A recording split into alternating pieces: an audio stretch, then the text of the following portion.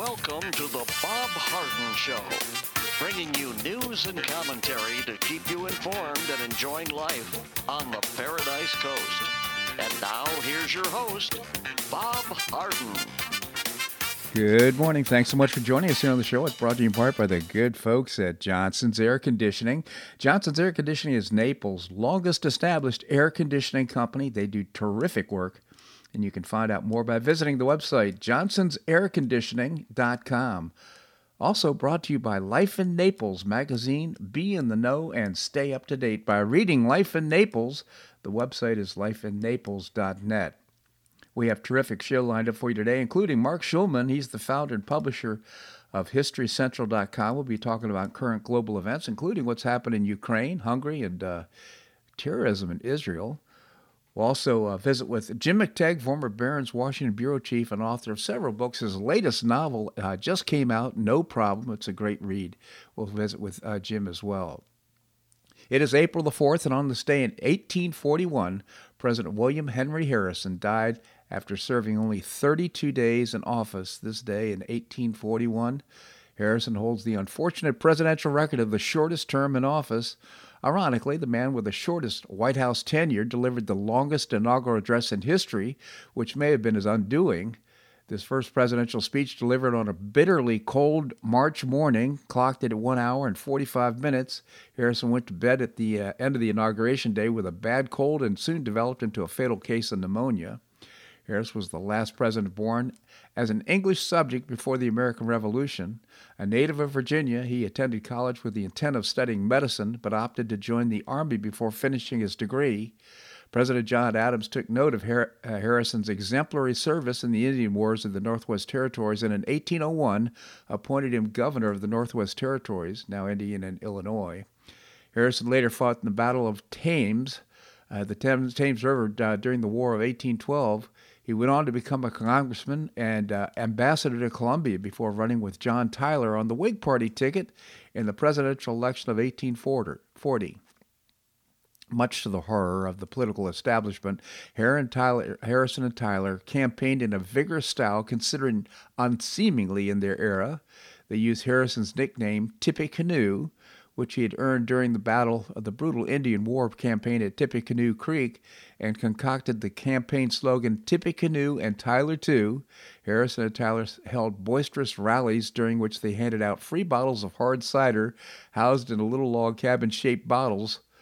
Their tactics, however controversial, were successful, and on March the 4th, 1841, he was sworn in as the 9th United States president. Upon his death, Harrison left behind a widow, Anna, and 3 surviving children. His grandson, Benjamin, became the 23rd president of the United States in 1889.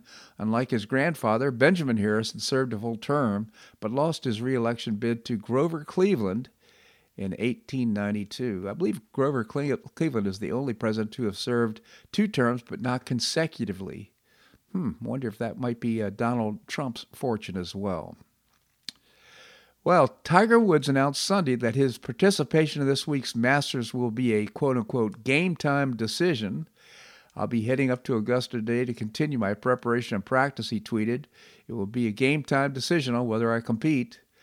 Woods, who reportedly played a practice round at Augusta National Club on Tuesday, has not played in an official tournament since February 2021 in that car crash that he had. The Masters begins on Thursday. Now, Woods won, just to remind you, maybe the greatest golfer of all time. He won a green jacket, the Masters, in 97, 2001, 2002, 2005, and 2019. 5 Masters jackets. Tremendous, unbelievable accomplishment. Also, I want to note that Estelle Harris, who hollered her way back into history as George Costanza's short-fused mother on Seinfeld and voiced Mr. Potato Head in Toy Story, that franchise has died. She was 93. As a middle-class matron, Estelle Costanza, Harris put a memorable stamp on a recurring role in the smash 1990s sitcom. With her high-pitched voice and humorously overbearing attitude, she was an archetypical maternal indignation. Trading insults and absurdities on her on-screen husband, played by Jerry Stiller, Harris helped create a parental pair that would leave even a psychiatrist helpless to do anything but hope that they'd move to Florida, which, of course, their son Jason Alexander fruitlessly encouraged them to do. Jason Alexander will forever be George Costanza, and I don't think he can be cast in a role, but I don't think he'll ever get another part because I always think of him as George Costanza. In any event, extremely entertaining, lots of laughs from Estelle Harris. Rest in peace. Former Alaska governor and vice presidential candidate Sarah Palin announced Friday that she's running for Congress. She released a statement on Facebook announcing she's throwing her hat into the ring in the special election to replace the late Republican Congressman Don Young, who died in mid-March after almost 50 years in Congress. Friday was the deadline to join the June 11th primary election, and Palin joins a crowded field that already contains more than 40 candidates. The results of the primary election will be announced on June 26th, and the top 4 finishers will advance to a special election on August the 16th, where the winner will be chosen via ranked choice voting. Palin served as mayor of Wasilla, Alaska. She also served as chair of the Alaska Oil and Conservation Commission. She was elected as a Republican to become Alaska's 9th governor in 2006 and served as presidential candidate John McCain's running mate in his failed 2008 election bid. Former President Donald Trump enthusiastically endorsed former Alaska Governor Sarah Palin in her run to fill his seat, Don Young's seat. And I'm sure that'll go a long way to supporting her name recognition and Donald Trump's support. I'm quite sure she'll end up winning the seat. We'll see. Well, the National Fraternal Order of Police reported that 101 officers have been shot in the line of duty as of Friday so far this year, and its president said it's unlike anything he's ever witnessed, in a 43% increase compared to the number of officers who were shot at the same time last year, and a 63% rise compared to the year before. According to the Fraternal Order Police monthly update, of officers shot, 17 were killed by gunfire. We're in the midst of a real crisis. The violence directed at law enforcement officers is unlike anything I've seen in 36 years of law enforcement, said Patrick Yose. Last year was one of the most dangerous years for law enforcement, with more officers shot in the line of duty than the National Order of Police began recording this data, he added. In a social media post on Friday, the Fraternal Order of Police called the data horrific, adding it was an absolute stain on our society. When the vast majority of media elites decide that this isn't worth covering, it speaks volumes as to where our society is heading, the organization continued. States with the most officers killed this year were Arizona, Texas, New York, Georgia, Washington, that according to a Fox News article. In February, 13 officers located in different areas of the country were shot in a 24-hour period. Meanwhile, Reverend Franklin Graham criticized radical attorneys general and prosecutors following the attacks and killings of officers across the nation, the outlet reported. Graham wrote in a social media post that prosecutors and attorneys general are allowing hardened criminals to commit crimes and walk back onto the streets, sometimes within hours. This isn't hard to figure out that it puts the police and public at great risk. These prosecutors and attorneys general need to be held accountable for what they are doing to our communities and how it is affecting people's lives, he said. God holds us accountable down to every word we speak, and he demands truth because he is truth, Graham continued. This is a stain, I think, on all of us, but also on this administration. It's been supportive of defund the police. Now they're trying to walk all this back, but nevertheless, the results are the results. I think when it comes to the big I's, which would be inflation and illegal immigration, the lack of respect for law enforcement will also be included in the red wave that happens in the midterms in 2022. Well, a new report claims President Joe Biden had told people he wants former President Donald Trump to be prosecuted. This leak was published in the New York Times on Saturday as Democrats mount increasing pressure on Justice Department to take action against Trump and people within his orbit in relation to the Capitol riot. At focus are Attorney General Merrick Garland and his deliberative approach, as the report put it, against causing real frustration for this progressive administration. As recently as last year, Mr. Biden confided to his inner circle that he believed former President Donald Trump was a threat to democracy and should be prosecuted, according to two people. And while the president has never communicated his frustrations directly to Mr. Garland, he has said privately that he wanted Mr. Garland to act less like a ponderous judge and more like a prosecutor who is willing to take decisive action over the events of January the 6th. Here's a guy that, in my opinion, I think the election was stolen on November the 3rd. And now this president wants to have the president of the United States, who's more popular than he is right now, somehow convicted. Just what Trump would be prosecuted for is unclear. However, the House committee investigating the Capitol riot says its investigators have reason to believe Trump and his associates broke multiple laws in efforts to overturn the 2020 election. In a recent court filing for John Eastman, a Trump-linked conservative lawyer, the panel said it's evidence to show Trump engaged in criminal conspiracy to defraud the United States and illegally impede Congress's counting of electoral votes. They really, this is so absurd. But nevertheless, the House committee can only make a criminal referral. And if Garland does this, he will stoop lower, in my opinion, than even I believed he could. Trump committed no crimes. He said he wanted people to approach the Capitol peacefully to protest the obvious irregularities in the election on November the 3rd, 2020. Official results from Hungary's general election on Sunday showed nationalist Hungarian Prime Minister Viktor Orban's Fidesz party has won its fourth term in office by a much greater margin than pre-election polls had suggested, after a campaign overshadowed by the war in neighboring Ukraine. This is in the face of massive opposition from the Biden regime, the European Union, and George Soros.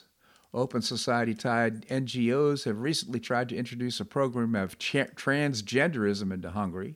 In the campaign, the globalist anti-Orban parties have formed an alliance with the neo-Nazi parties to dethrone Orban. Addressing a jubilant crowd chanting his name, many of them wearing the orange party color, Orban said, "We've won a great victory, a victory so great you could perhaps see it from the moon and certainly from Brussels." His administration has presided over repeated confrontations with the European Union, including over the neutering of the press and judiciary and measures targeted at the LGBTQ community, also the subject of vote on Sunday. The 58-year-old, already the longest-serving head of government in EU, was challenged by 6 united opposition parties seeking to roll back the illiberal revolution of his party and has pursued during 12 consecutive years in office. With all but 94% of the votes counted, Fidesz was on the 53% compared to 35% of the opposition, a result which means the party will retain its two-thirds majority in Parliament. Congratulations. If you haven't seen Tucker Carlson's interview of Viktor Orban, it's certainly worth viewing. You can find it on tuckercarlson.com and also on Fox Nation. This segment of the show brought to you by the good folks at Johnson's Air Conditioning, Naples' longest established air conditioning company. Visit johnsonsairconditioning.com. Also by Life in Naples magazine. Be in the know and stay up to date by reading Life in Naples. The website is lifeinnaples.net. Coming up, Mark Schulman, founder and publisher of HistoryCentral.com. That and more right here on The Bob Harden Show on the Bob Harden Broadcasting Network.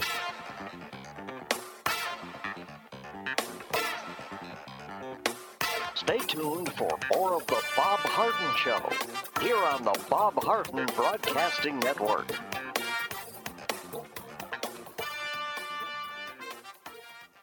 I'm Bob Harden, the host of The Bob Harden Show. One of my favorites for breakfast or lunch is Lulabee's Diner, providing great service, fabulous food, and a rockin' good time. Lulabee's Diner is a throwback to the 60s, complete with great music and a fabulous 60s decor. What I like best is a blend of great food, great value, and terrific service. Most of the friendly waitstaff has been part of Lulabee's for years. I enjoy the great choices for breakfast and lunch, and you'll find the menu has everything and anything to satisfy your taste. Lulabee's offers catering, party platters, lunch boxes, and more. Lulabee's Diner will quickly become one of your favorites for breakfast or lunch. No no reservations are needed. Check out the website at lulubees.com and stop by Lulubee's Diner, open from 8 a.m. until 2 p.m. 7 days a week. Lulubee's Diner in the Green Tree Shopping Center at the corner of Immokalee and Airport Pulling Roads. Stop by Lulubee's Diner for fabulous food and for a forever cool rockin' good time.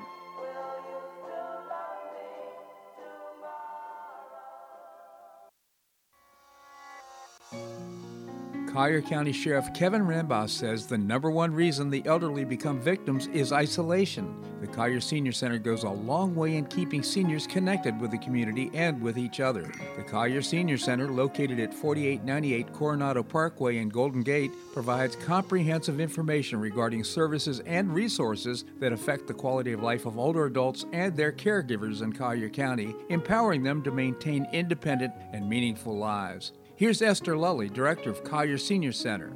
Everyone, every senior is welcome. There's diversity there. It's vibrant. It's a caring atmosphere. So there's a reason we offer the services and programs that we do. We want to help enrich the lives of senior members and provide support to their caregivers. Want to find out more? Visit collierseniorcenter.org. That's collierseniorcenter.org.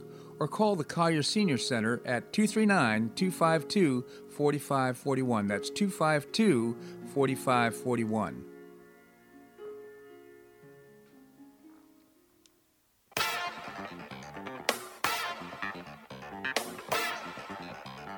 Welcome back to the Bob Harden Show.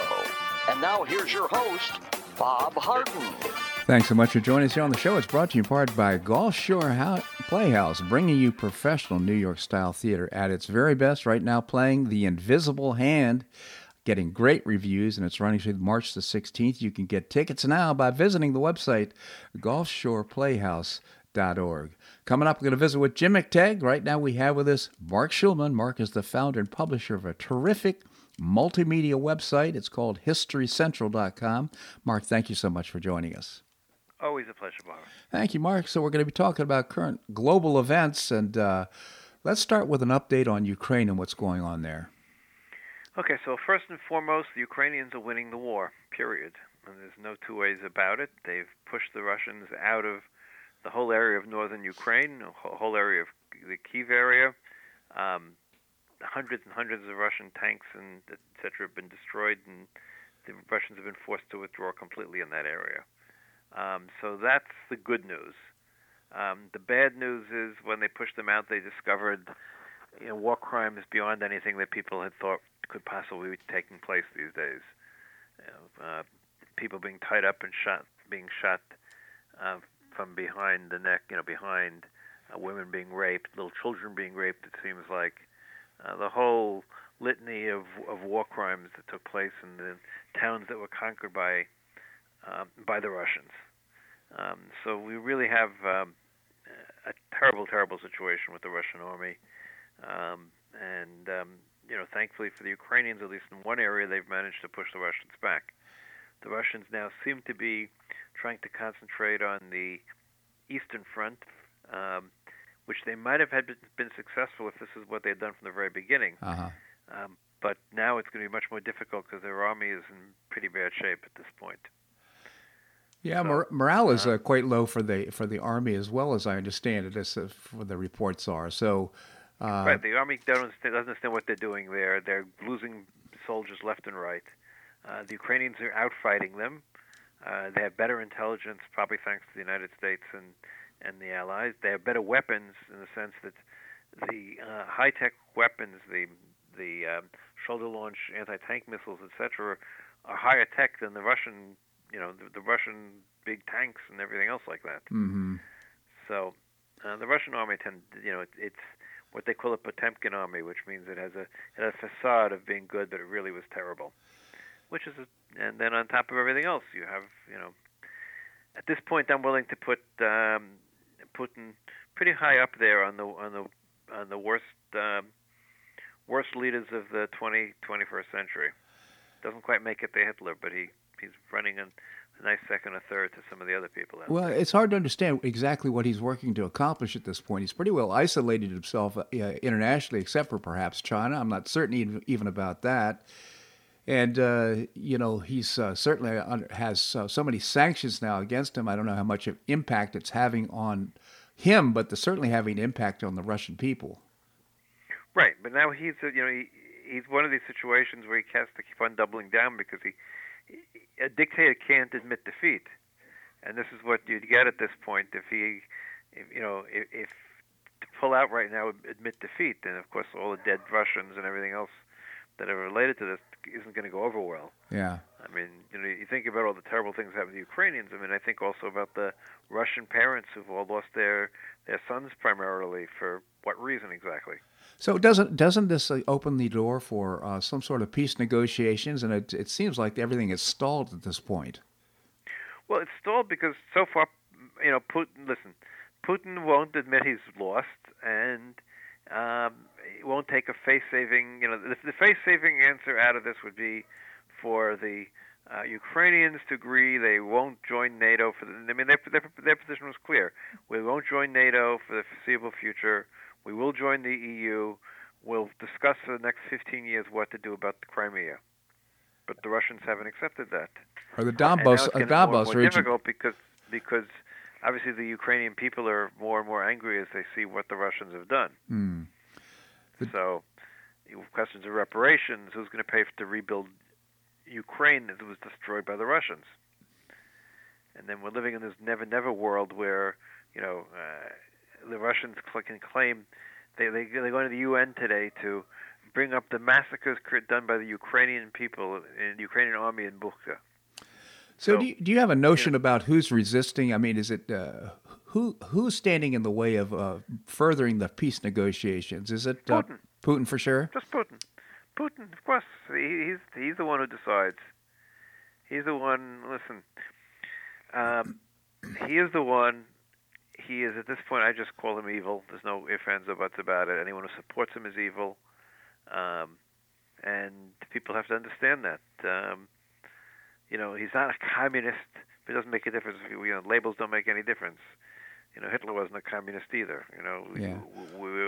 We're always so upset about communists, but it's not a question of being a communist or not. It's a question of being an evil dictator, which is what he is. Well, but he's also pragmatic. He's not an ideologue of any sort. So it seems to me that he has a lot at stake right now, and he could certainly solve his problem by sitting down at the table and talking about a solution. No, he won't accept it. The solution is clear. He just won't accept it. Is the bottom line at this point, at least. We'll have to see. I mean, my view is he's gonna try one more great hurrah, where he's gonna try to do a major move from eastern Ukraine, attacking eastern Ukraine. Most military analysts don't expect it to be successful, but who knows? Who knows? So let's move to a big election in Hungary. The results are kind of surprising. Not shocking or not surprising, I guess, but they were supposed to be closer than it was. Viktor Orban has won re-election and now has served for 12 years. I think he's the longest-standing leader in the EU. What are your thoughts? Right. Well, because he's basically become a dictator by changing the laws in the Constitution to allow himself to keep on running. Remember, he's the only one. He's the only one of the former Soviet satellite states that is part of the EU that is not giving Ukraine lethal aid. And in his victory speech last night, he announced, "I've been victorious against all enemies," and he mentioned Zelensky as one of his enemies. Mm-hmm. I wonder why. Well, because Zelensky represents real democracy, and to this point, and Orban is not. Orban is an autocrat. He's a Putin lover more than anything else, and he hasn't. He's said he opposes the Russian invasion, but has done very little to help, to say the least. Well, I would say that I don't know if you had the opportunity to see Tucker Carlson's interview of Viktor Orban, but it was really revealing and interesting. One of the things he's accomplished is, peace, and he's guarded his borders very well, so that he doesn't have people coming into the country that aren't permitted to come into the country. He's certainly independent. He's run his country in a very independent way. A lot of things to say. I don't know about his. He was just elected. I don't. Were the elections somehow tinged or dirty or? No, they don't really think it's tinged. Don't forget that. I mean, I'm not a great. The Hungarians were on the wrong side of World War II as well. Yeah. Let's put it this way: Tucker Carlson has not come out of the last 2 months sitting pretty, let's put it that way, in his views of the conflict in Ukraine and Putin and everything else. So who he interviews is an interesting question in and of itself. Well, that was interview happened long before the war started. Right, I understand that, but it's just it's a pattern, let's put it that way. I have not really understood why certain Americans like Viktor Orbán so much. I mean, you can talk about the borders. I guess that's something. But we get. Let me put it this way. There is a problem I see in American politics today where too much of I'll call it identity politics for lack of any other term, but too much of that sort of politics is overwhelming America's geopolitical interests and geopolitical needs. And so you can like Orbán because he's strong against immigration and he's against wokeism or whatever it is. But the reality is he's been the good friend of Putin more than anybody else in the EU, to say the least. And in this particular conflict, he's come out on the wrong side of things, and he's limited to extreme extent. In other words, the election itself was free, but there's no free press in Hungary to the most extent. Yeah, well, I think the people, the citizens of Hungary have reason to be grateful for the peace and for the lack of crime and for all the things that his administration. The people of Sweden not? Did the people of Finland not? Did the people of Estonia not? The people of Latvia not? The Lithuania? I can go right through all the other countries in the EU. They're doing very, very well. Yeah. Oh, well, that may be the case, but shouldn't the people in Hungary be grateful for that as well? Yeah, they can be grateful for it, absolutely, but they don't need to keep electing someone who changes the Constitution to make sure he stays in power. Well, I don't know about that aspect of it, but nevertheless, he certainly seemed well-spoken, and what I really appreciate is his stand against globalism. He's stood up against the EU, and he stood up against the push towards world government. You can't have it both ways, though. Hungary's part of the EU. I understand that. You can't stand up against the EU and be part of the EU. If you don't want to be part of the EU, then get out of the EU. Don't take all their money. And then, on the other hand, be against them. You can't have it both ways. Well, I think you can certainly have your own opinions and be part of the EU. I appreciate the position that he's taken, but for that reason, let's move to what's happening in Israel. It's quite concerning. There's an outbreak of terrorism. Right, there's been a series of terror attacks for the last week. I mean, it's been disconcerting. Let's put it that way. So much so that I was last. I guess it's last Sunday. Sunday was the second of the three attacks. So there were three attacks in the last week, or actually it was a fourth attack. 4 attacks, each one from a completely different perpetrator. In other words, 2 of them were Arab Israelis, but one of them was someone from the south and one was someone from the north. One of them was from someone in Jenin, which is in the northern West Bank, and one of them was in the southern West Bank.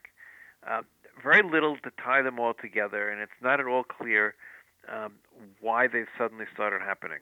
Mm-hmm. But in these cases, there have been terror attacks over the years, obviously, on a regular basis, but mostly they were aimed at policemen or soldiers. These attacks were just aimed at civilians to kill as many as possible. Yeah. In each case, they were stopped primarily because there were off-duty army units really nearby and happened to intervene quickly. In the case of Bnei Brak, the policemen came quickly. Interestingly enough, in 2 of the cases, there were Arab Israelis who were the police or the army people who brought an end to this. My understanding is that the Israeli government has sought to deal with the problem in a very pragmatic way, which is helping the people in the Palestinian administration achieve some degree of financial security or some degree of financial success, but they're still ideologues. They still this appears to be a continuation of the whole ideology of not having Israel have the right to exist. Right, very much so. Look, that ideology has limited, or I should put it this way, has made it impossible to reach a peace agreement to this date. Mm-hmm. Any point along the way, there could have been peace based on some sort of partition of the land, based on, go all the way back to 1947, 48, 67. You could pick any particular time, and there was a point where, there could have been a partition agreed to. But each time, there's been a core group of Palestinians who refuse to accept any sort of compromise. And as we know, in any given situation, often the more radicals are the ones who end up the ones determining policy ultimately. Yeah. And in some ways, during the period of time of Oslo, they determined policy by the fact that they would engage in all the suicide bombings, which made everyone much more wary of the possibility of peace. Obviously. Is there any credence to the whole notion that they don't want to achieve statehood because it would have them be held accountable to international law? You could make some point there, but I don't think that's it. I think ultimately the issue is they're not willing to compromise the most basic two basic points. One is to permanently give up on any hope of certain parts of the land not being theirs. They're not willing to give up on the idea that the refugees from 70 years ago can not come home, come what was once their homes, even though Israel said anyone who's still alive from then is welcome to come back, but not the fifth generation. Yeah. The Palestinians are the only ones who refugees maintain generation to generation to generation.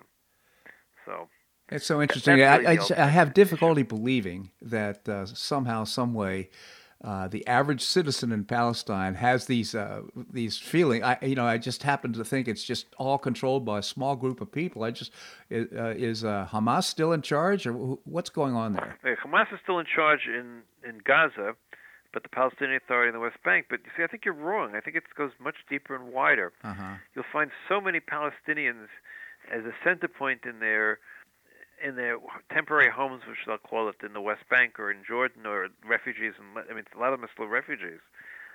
Will pull out the key to their house or their apartment that no longer exists from 70 years ago, handed down from the grandparents. Huh. So there really is this sense, and they've been taught that generation by generation. It's kind of like the McCoys. Yeah, to some extent, but. Again, it's an impractical, and it's not going to happen. And until there's an understanding of that, doesn't make a difference what Israel does. There won't be a peace agreement that can last. Let's put it that way. Gotcha. Well, let's. There's now China is starting to crack down. I think it's in Singapore or Shanghai, if I'm not mistaken. Shanghai is on complete lockdown. 23 million people are currently on complete lockdown. They're having the army test everybody. Their numbers are rising. Hopefully, it won't be like Hong Kong. The problem in China is multifold.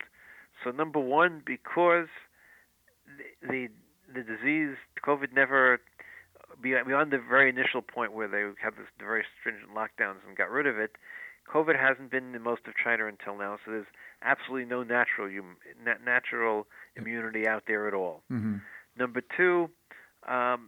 Older people have not gotten the shots in any sort of percentage like the rest of the world. In other words, in almost all of the Western world, people over 60, you're at 95 to 98% have received the shot. Mm-hmm. In China, it's a much, much lower number because they didn't think they needed it, because there was no COVID in China. You give a lot of different reasons.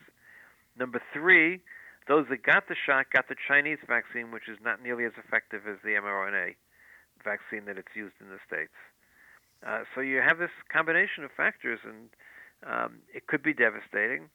The other thing that always worries me that we don't know about it, since we still don't know the origins of this disease, I sometimes worry that the Chinese, what we see as an overreaction, maybe because they know something we don't. I don't know. Well, that's exactly my. What is it? My question is, what is it they know that we don't? Because exactly. There's. I do not know. We've never really figured out long COVID. I know people who are a year later are still suffering, so I just don't know. And so we don't know what they don't know. All we know is they are the most stringent when it comes to trying to stamp out COVID. Yeah. I mean, just imagine if the Chinese were in charge of Florida, you'd have, what sort of armed rebellion you'd have. It also raises the question about whether the viruses are going to take its course, and whether the Chinese activities have simply delayed the process. Perhaps that could be the case. But nevertheless, there is apparently a new variant that people are concerned about. We'll right. So this new variant, from what I understand, is just even more transmittable than the original Omicron. It's not any more virulent. So if you're vaccinated, the chances of getting particularly sick are almost nothing. If you're not at all vaccinated and have no immunity whatsoever, you can get very sick from it, from what I understand. But it's incredibly transmittable, and so that's always a concern. But again, on one level, everyone's saying, how long can this go on? We have to return to some sort of normal lives as much as possible.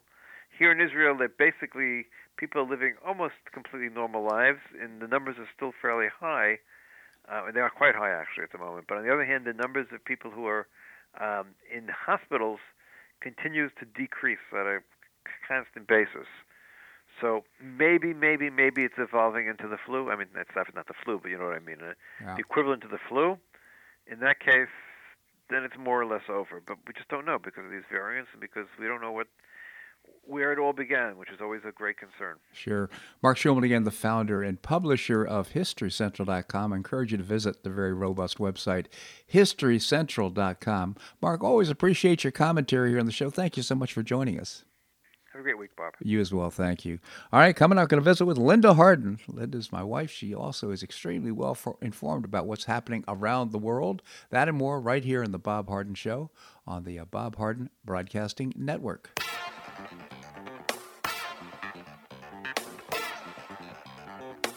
Stay tuned for more of The Bob Harden Show here on the Bob Harden Broadcasting Network.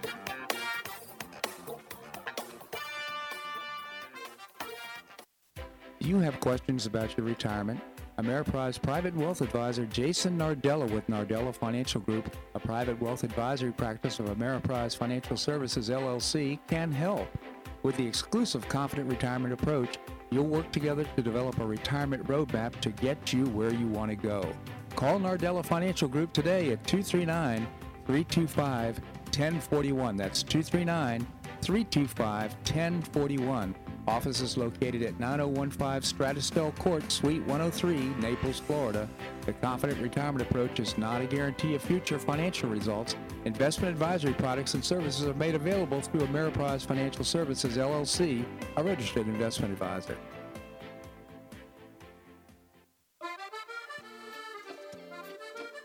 Blue Provence Restaurant is a favorite dining destination for many Neapolitans, including Linda and myself. Blue Provence, located in a historic building in the heart of Old Naples at Creighton Cove, offers a mix of French bistro cooking with bold, fresh Floridian flavors. Experience award-winning cuisine at Blue Provence and enjoy one of Florida's most extensive, eclectic, and fun wine cellars. Dining your choice of the popular Eat-In Bar, the intimate Courtyard Garden, or the beautiful Provencal Caribbean Dining Room. Enjoy a wonderful and memorable evening in a casual and relaxed atmosphere that includes a taste of Provencal hospitality. Blue Provence is open 7 days a week, all year round. Visit BlueProvenceNaples.com for reservations, everyday specials, and coming events. That's BlueProvenceNaples.com or call 261-8239. That's 261-8239. Blue Provence French Restaurant in the heart of Old Naples.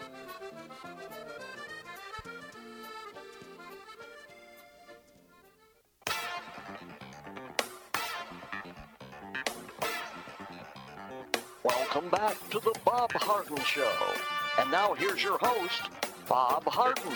Thanks so much for joining us here on the show. It's brought to you in part by Choice Social. Choice Socials is a new, refreshing social networking platform, and you can find out more and download the app by visiting the website, choicesocial.us. Coming up, we're going to visit with Jim McTagg, former Barron's Washington Bureau Chief. Right now, we have with us Linda Harden. She's not only my wonderful wife, but she's also the author of No more. I'm not Greetings from Paradise. Not doing it anymore. Well, it's still it's archived on my website. If you'd like to read a couple of Linda's columns, you can go to bobharden.com and you'll find Greetings from Paradise, a pull-down tab there.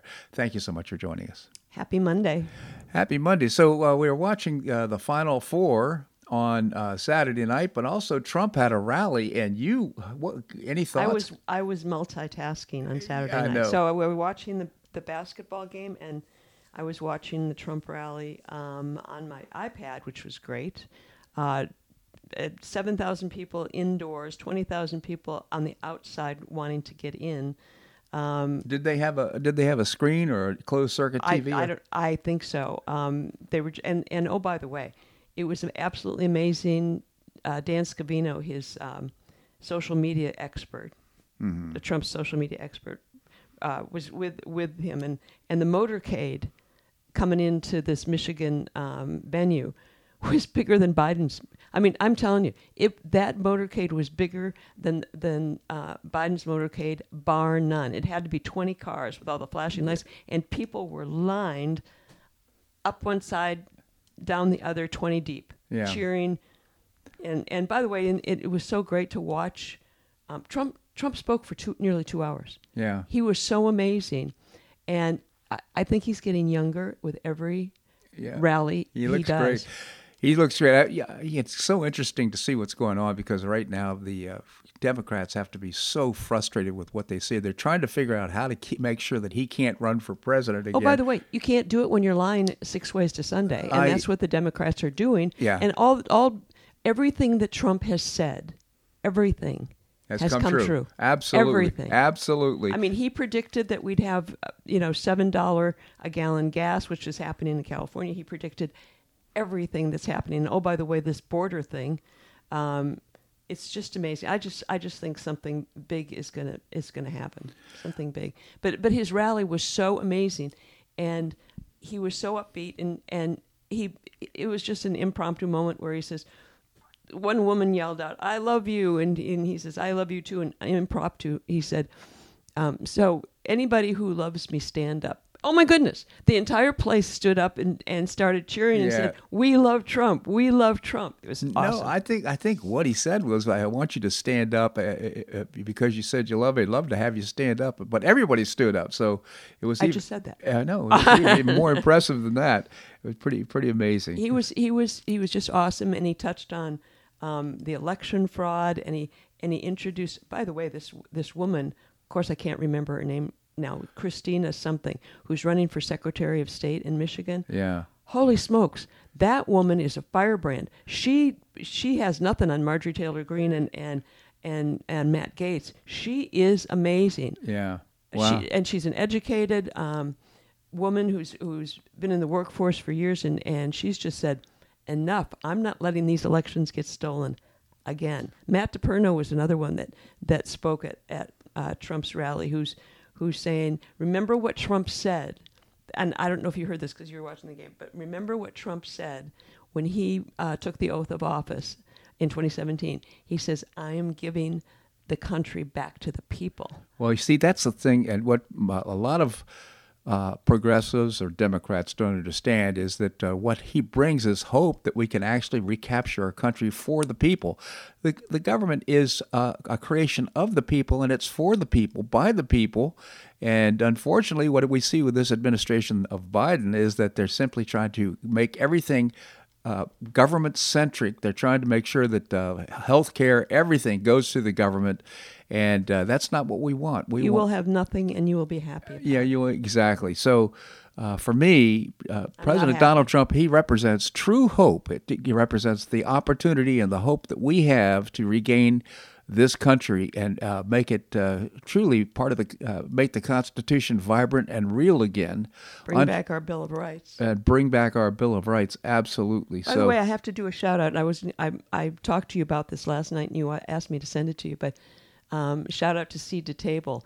General Michael Flynn caught a ride on one of the Seed to Table's big trucks from Atlanta down to Florida, and it was so cute because I didn't even know Seed to Table went to Atlanta, but it was a big 18-wheeler, 16-wheeler, whatever you call them, truck, and General Flynn says, well, I got into Florida in less time than I would if I had taken an airline. It was so great. Highlighted the driver for Seed to Table. It was very cool. It was cool. Yeah, pictures of it as well. I don't know how he hooked up with the seat-to-table truck driver, but nevertheless, it all worked out. And, you know what? Alfie Oakes' connections reach far and wide. Yes, they do. Feeling. You know, he's got this entry-level election position that he won in the last election.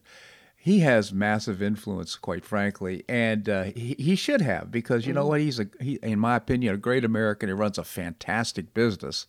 If you haven't been to Seed to Table, you need to go there, and because I see it as the happiest place in Collier County. No question. And with great product and great service. So I just encourage you to. I wish I'd give him a call and see if he wants to advertise on the show, because I give him enough free press. But oh my goodness! I mean, he's absolutely, the store is absolutely full all the time. You never need to wait. No. Everything is, you don't need, like Publix and Whole Foods have got this self-checkout stuff now, which is, they're trying to, I don't know what they're doing if they can't find help or whatever.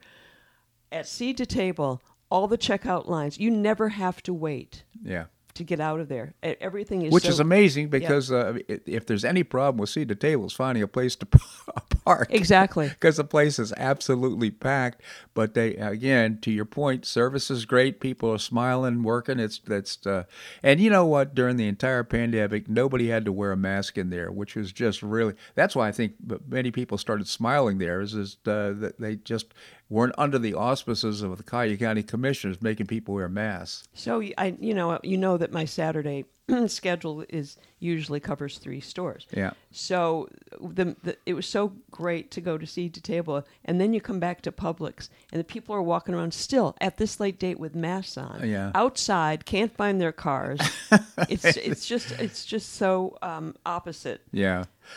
Well, you know, back to Trump. One of the things that Democrats are trying to do is they're trying to say, hey, he should declare the fact that he's a candidate for president. He hasn't done it yet, and that's not fair. Well, it's not fair because they see how he's garnering all this attention with these rallies that he's running across the United States. But you know what he's saying? I'll declare when I'm ready to declare. By the way, he never conceded. He never conceded either. No, he didn't. Well, and you know what? And I know people are tired of hearing this, but I frankly don't think this is over. The results are continuing to be unfolded and revealed in Michigan, in Pennsylvania, in Wisconsin, 137,000 ballots. There's sooner or later this is going to weave its way into court. I don't know if you saw the map. I sent it out to a couple friends, but the majority of the counties in Michigan are demanding decertification of the 2020 election. Yeah, I mean, that's huge, and the Democrats don't know what to do with that. And you know what? And when it happens, when the first state falls, well, maybe it'll be Georgia next, and then Wisconsin, and just so you know, I mean, the Attorney General of Arizona is just brought major indictments against Katie Hobbs, the Secretary of State there, who was very instrumental in making sure that election was stolen. Yeah, well, and of course the folks that make the machines, those voting machines, they've been obstreperous and difficult and not cooperating at all, but now they have to, and they think that still has to be revealed. Mike Lindell, before Trump spoke, Mike Lindell was one of the speakers at the rally, and he said that the worst ballot problem was stealing of ballots was in California. He says 1.5 million ballots or Can you imagine votes were stolen. 1.5 million in California. Just barely one in California. Linda, I just genuinely appreciate your commentary here in the show. Well done. Thanks so much for joining us. You're welcome. Am I coming back tomorrow? Absolutely. Okay. We'll have Linda back on the show tomorrow. All right, coming up, we're going to visit with Jim McTagg. Jim is a former Barron's Washington bureau chief. He's also the author of a new book. It's really pretty fascinating. It's called No Problem. That and more right here in The Bob Harden Show on the Bob Harden Broadcasting Network.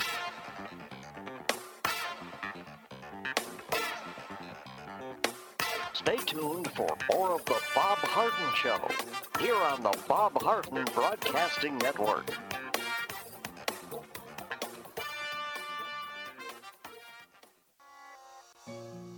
Do you suffer with chronic pain and discomfort? After back surgery, I had painful tendons and muscles and difficulty standing upright.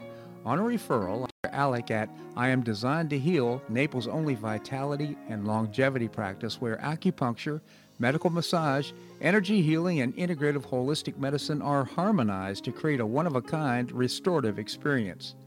After only 2 visits, my pain began to dissipate and I could stand and walk more upright. It was amazing. I plan to continue my treatments to enhance my sense of well-being. Don't suffer needlessly with discomfort and pain. Improve your quality of life. See for yourself and make an appointment by visiting the website IamDesignedToHeal.com. That's IamDesignedToHeal.com, or you can call or text Dr. Alec at 239-322-3817. That's 322-3817. Visit IamDesignedToHeal.com for an amazing, one-of-a-kind restorative experience. Do you have questions about your retirement? Ameriprise Private Wealth Advisor Jason Nardella with Nardella Financial Group, a private wealth advisory practice of Ameriprise Financial Services, LLC, can help. With the exclusive Confident Retirement approach, you'll work together to develop a retirement roadmap to get you where you want to go. Call Nardella Financial Group today at 239-325-1041. That's 239-325-1041. Office is located at 9015 Stratosdale Court, Suite 103, Naples, Florida. The Confident Retirement approach is not a guarantee of future financial results.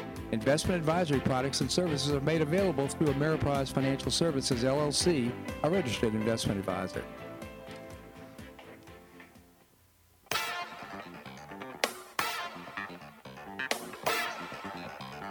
Welcome back to the Bob Harden Show. And now here's your host, Bob Harden. Thanks so much for joining us here on the show. It's brought to you in part by the Foundation for Government Accountability. Among other things, creating policies and programs to get able-bodied folks off of welfare and back to work. It's a moral imperative. And you can find out more by visiting the website, thefga.org. We have with us Jim McTagg, former Barron's Washington Bureau Chief. As I mentioned before the break, he's also the author. Since his retirement, he's written 3 novels. The first 2 are Follow the Leader, the sequel, Shake the Money Tree, and now a new sequel, No Problem. It's a great reading. I'm reading it right now. Jim, thank you so much for joining us. It's great to be here.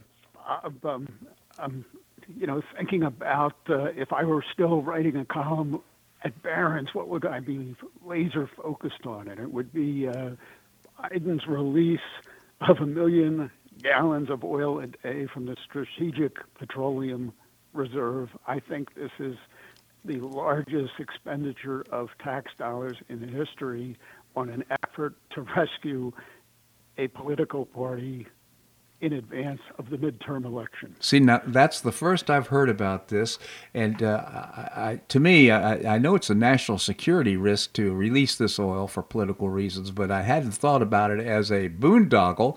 Tell us how that works. Well, first of all, this reserve was created in the 70s after the Arab oil embargo. And remember, those of us who are boomers remember long lines at the gas stations because at that time, America's oil production was pre-fracking. It was getting lower and not growing, and the experts were telling us that we would run out of oil in 20 years. So a sense of panic set in. So they created this reserve at 4 sites, and supposedly it was to hold 1 billion barrels. It got, its capacity is like 725 million barrels. And there have been releases over the years. I mean, there have been a couple releases to reduce the deficit, to sell oil to reduce the deficit. George Bush released some oil to during the Gulf War. He assumed there would be disruptions of oil.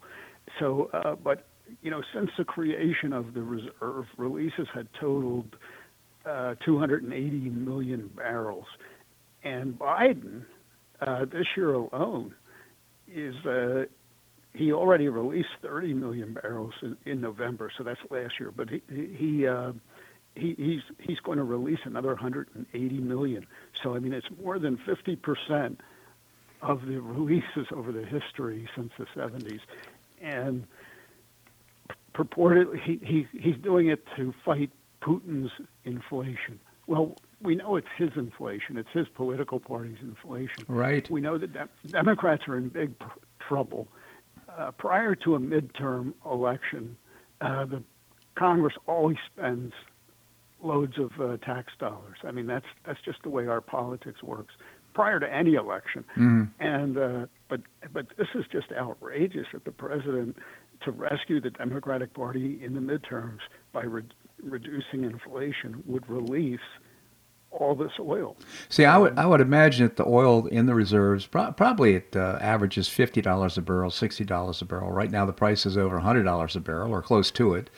So right now, I guess it's the boondoggle is the fact that he's releasing oil that'll draw down the cost. He'll be able to sell to the American people the fact that the price of consumer oil and gas is going down, and it's going down because we're using gas that should be in reserves, but instead is being used at that lower price. Does that get it right? You did get it right. And, he claims that he will use the revenues to buy back more oil to replenish the reserves in the future. We all know that's a joke. Congress is going to use that money, and I'm talking about both parties, not the Democrats. Congress will use that money for something else, something wasteful. So, see, look, this taxpayers is really getting shafted right by this release. Now, short term, I mean, oil is the largest component of inflation because there's a multiplier effect. When fuel goes up, we all know how it affects deliveries, the ingredients in certain products. It's a huge factor in inflation. How about shipping, getting products to market? I mean, it affects everything. But you know what? You'd made the comment, the consumer's really getting shafted because of this. Can you name one policy that the president has put in place that doesn't shaft the consumer? I can't. His lies are amazing too. Well, here's something. Trump did not increase the strategic petroleum reserve, but in March of 2020, he proposed using some of the COVID money to buy an extra 77 million barrels of oil for the strategic reserve. And the Democratic Party killed that proposal. They called it a bailout for the oil industry. And now Biden is claiming that he'll buy back all the oil he's releasing, which would be a real boon for the oil industry. So it just shows you how two-faced he is. And I would love to see Biden's laptop, not his son's, to see who actually advised him to release the oil. And I guarantee you it wasn't economists. It was his political advisors, because they see a Republican wave coming. See, I know he's doing whatever he can in order to pull his fat out of the fire going into the midterm elections. He's trying to make his shirt tails, his coattails, effective by becoming more popular. I don't think he's got a prayer. I mean, he, quite frankly, in my opinion, was not duly elected. He was the whole process was corrupted, and so he doesn't have a following. Where are his supporters? His supporters, he didn't have any supporters in the first place, and so now they've kind of gone south on him. I don't see any way that he revives his reputation and his opinion going into the midterms. No, and to that point, the Washington Post is one of his biggest cheerleaders, and 2 days ago they had an editorial criticizing him and Kamala Harris for what's about to transpire at the border, where Biden on May 23rd will discontinue the policy of limiting immigrants at the border based on COVID threats. Yeah. And the Post is saying this is a disaster waiting to happen, and it's going to destroy the Democratic Party. So Biden losing a big cheerleader like the Washington Post speaks volumes about not only what he's doing to his own political party, but I mean he's wrecking his own political party because he's ruining the country. Yeah, it just makes me wonder with the change of the tune from the Times and from the New York Washington Post and from others that perhaps this is the time that everybody's colluding to kind of throw Biden under the bus and get rid of him before the midterms. Is that possible?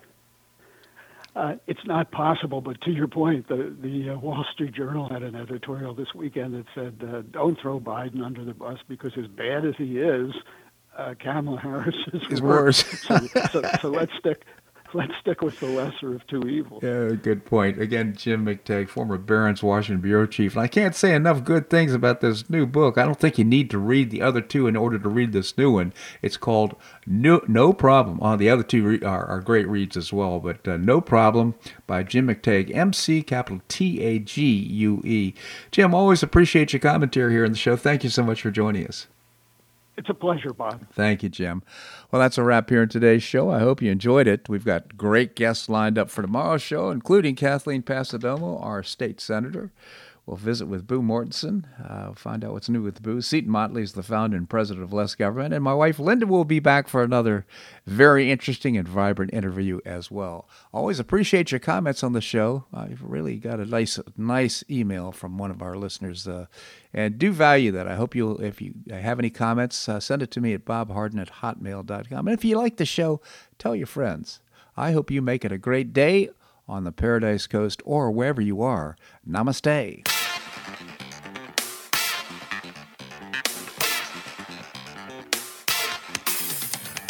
Thanks so much for listening to the Bob Harden Show on the Bob Harden Broadcasting Network.